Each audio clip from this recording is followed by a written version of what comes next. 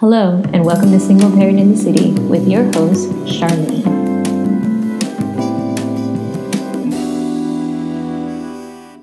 Hey, and welcome to episode 3 of Single Parent in the City with your girl, Charlene. First and foremost, I just want to thank the woman that DM'd me yesterday. Sis, you literally gave me a rescue breath. Thank you for being transparent. Thank you for sharing your story. Thank you for listening to the podcast. And just know that you have a community around you and you can count me in. I am here to listen to you anytime. Thank you, thank you, thank you, thank you. So today we are going to be talking about asking for help. It is kind of something that I started thinking about when I had this experience last week, and also I have moved into the city and I now live by myself. So not by myself, of course. When I say by myself, I mean me and my son live together by ourselves without my mother. And it's just been like interesting. So I wanted to talk about this. So just a little bit of backstory. So a few weeks ago, I've moved into this new apartment and it's a beautiful walk up in the city and I love it. But yeah, the walls are super thin, so I hear everything. And, there's a gap in between me and my neighbor, but I can pretty much see, like, if you can see into everybody's house. You know how it is. And I'm not nosy. I just pay attention to everything. I guess that still dings as nosy for some people. But anyway, so I happened to be looking over and I noticed that he was asleep on his desk one day. And I was like, oh man, he's really tired. And I was like, well, that's unusual behavior. If he moves, then I know he's fine. And he moved, so it was good. So the next day, I went upstairs and I had just dropped Gio off at school, at the bus stop. And I was in my kitchen, which I'm never in my kitchen in the mornings. But I was in my kitchen and I heard him lose his shit. Now, this guy is a very kind guy. He's a single parent of 2 little boys, and he's usually even keel. I hardly ever hear him. But this day, you could tell like something was wrong. So when I heard him, I was like, oh man, like he definitely needs help. So I prayed about it first, and then I went over there. And when he came to the door, guys, oh my gosh. I mean, to describe him as what he looked like. He was literally pale. His eyes, under his under eyes, the bags were so big. They were like extra large duffel bags under each eye. His eyes were so tired. And he was like, hey. And I was like, hey, I heard you next door. And he was like, oh my gosh, I am so sorry. I have a sick kid. I haven't slept in 3 days. And he was like, literally, his body folded over. And I was like, oh, no, don't worry. I just heard you. And I wanted to see if I could offer you some help. He was like, thank you so much, but no, thank you. When he said no, thank you, you guys, I was like, oh no, you need it.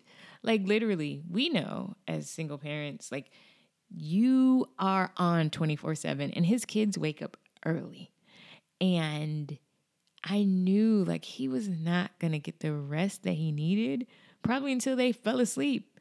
And who knows what time that would have been. And I felt bad, but of course I understood like who's going to just give their kid to someone they just see their kids to someone they see, walking up and down the hallway. No one. I would question his parenting if he did. Not really, not that day, but probably later on. But and that was just a joke, by the way.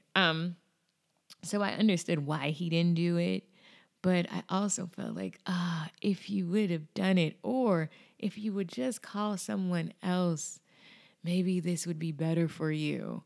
Because guys, when we are not performing well, when we are not at our best, I shouldn't say performing well. I do sports work as well, but when we are not at our best, it shows up in our parenting. And the ramifications from that are huge, I was thinking to myself, I was like, well, when I don't ask for help, what happens? Well, usually what happens is I get hella stressed out. I shut down because I'm one of those people that shut down and don't talk. I'm an Enneagram 9, so I need peace. So I'm looking for peace immediately, and that has nothing to do with other people. And so I shut down, I don't talk. And because of that, when my son comes, of course, who do the darts go to first? Him, you know? And that is so detrimental for our kids, for first and foremost, because our words and our actions slice like a sharp knife through them, right? So when they're used to seeing us happy go lucky, but then we snap on them, and 9 times out of 10, we say something that just isn't true and isn't nice, it really affects them. And it can literally leave them with traumas. Like, I was doing some inner child work, and I literally at one point just stopped and said, I'm not going to do this inner child work anymore because I can't believe some of the things that have been said to me, or not even out of, because my mom was a great mom. My family, they're great people, just things that the stresses and the traumas that they encountered that they put onto me from their reaction with stress. Yeah, I was like, oh man, our words cut so deep that we have to know when to ask for help so that we do not get stressed out, and do the same to our children. The second thing I think about is our children mirror our behavior. So when we shut down, like I do, when I shut down, Geo automatically now is a shut down angry person. So when he gets mad at me, he just stops talking to me. He's just like, I ain't talking to you. And I'll talk to you when I feel like it. And I'm just like, wait a minute. Who? Excuse me? Come back here. And what I realized was he got that behavior from me. He didn't get that from anyone else. So I'm like, oh my gosh, my behavior, he's mirroring it to me. And that is not okay. So I was like, man, when I get stressed, and I get stressed a lot because I am running my own business that is like still in startup mode.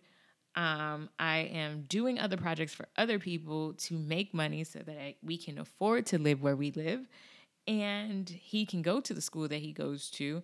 And I realized, like, just those three things alone stress me out. And I don't necessarily ask anyone for help. I kind of just stomach it until one day, poof, I explode like Mount Kilimanjaro. So I was thinking to myself, like, number one, as a single parent, we have to know that we cannot do it all by ourselves. It took 2 people to make a kid, so it's probably going to take a village to raise a kid when it's just you by yourself. Number 2, even when we think we have it under control, 9 times out of 10, we're probably just one instance away from it being out of control. So it's important that we put people in place to help us. Now, what I looked at was who were the people that I wanted to be in play for when I was stressed out, because you don't want to tell everybody your business. Like, I'm, especially me, I'm not that type of person. I'm not going to tell everybody that my business. Number 2, I come from a long line. Well, not a long line, but I come from 2 generations of single parents who were strong women. And all of my friends' moms were single parents, and they were extremely strong as well. So I feel like, I've come from strong women, so I'm like, I have to be strong about this. But I also realized that strong women have a great community. So what I thought was, who would be the people that would be my immediate go-tos? Like the people that I would say, hey, I need help. Can you please maybe take Geo for me for the day or a couple of hours while I decompress? Or I would say, like, hey, I need someone to help me balance this energy. Do you want to hang out? Can we all go out together so that I can just like relax a little bit? because those two things, sometimes you don't need your kid to just go away. You just need someone to like balance the energy a little bit for you. Or sometimes you do need a break.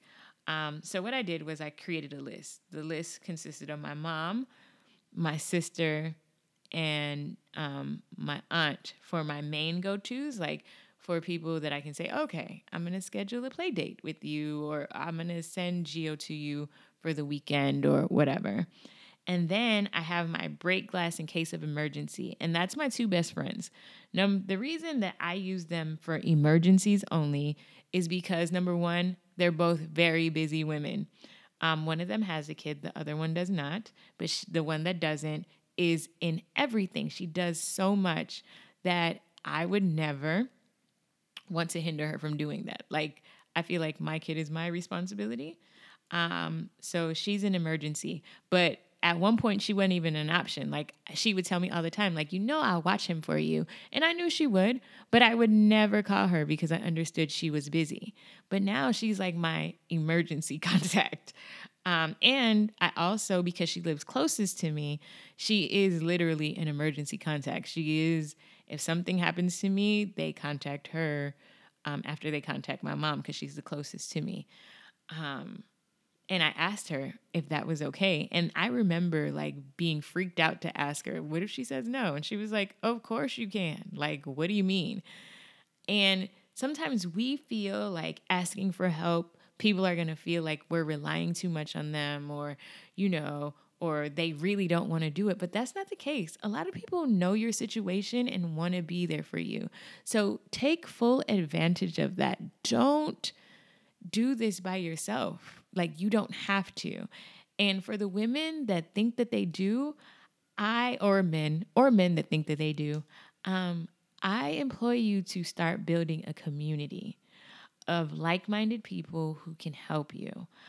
Because like, you were never meant to raise a kid by yourself. That's why it took two people, like I said earlier. So really, really think about that. Don't do this on your own. You don't have to. And really, it's really, really bad on you when you do, because stress plays a nasty, nasty part in keeping you back, in just the effects on your body, all of that. And we can talk about that next podcast, but next episode. So just the biggest thing here, and my biggest thing that I want you to take away from this podcast today, number one, is that ask for help when you need it. Don't say no. Like, if you can't get it from the person that's offering it, ask it from someone else, because 9 times out of 10, they're seeing that you need help. So say yes, even if it isn't to that person, say yes to someone. Number two, understand that our words and our actions cut through our kids. Like, they carry whatever we show, whatever we say to them, and anything that we've done to them. So be kind to your kids. Be kind to yourself so that you don't explode on your kid. And number two, your children mirror your behavior. So our kids mirror our behavior. So we have to be able to control ourselves in the middle of our anger, right? And so asking for help is key to that. Like, ask for help so that you don't get stressed out, so that you don't overreact. And then the last thing is building a community that you can rely on. So having your people that you go to immediately, and then also having your emergency friends that you can go to when your mains are not there, because your main people aren't always going to be there. So make sure that you have a community built around you. So that's it for today's podcast. I wanted to ask you a question. What do you do? Number one, do you have emergency friends that you can call? And do you have a community around you that you go to just naturally, like your mains and then your emergencies? And then number two, what do you do? How are you with asking for help? Is it easy for you? Is it tough for you? I would really like to know more. So talk to me. You can talk to me here on the podcast, or you can visit me over at Single Parent in the City on Instagram, which is where I'm the most active so far, where we can have conversations. DM me, follow, of course, and let's continue this conversation. I think it's important that we have this conversation and that we build a community that, who knows, maybe we can form little pods around the city, around Atlanta, around whatever city you're at, and we can all get together. All right? So until next episode, have a great day. And it was great talking to you. Bye.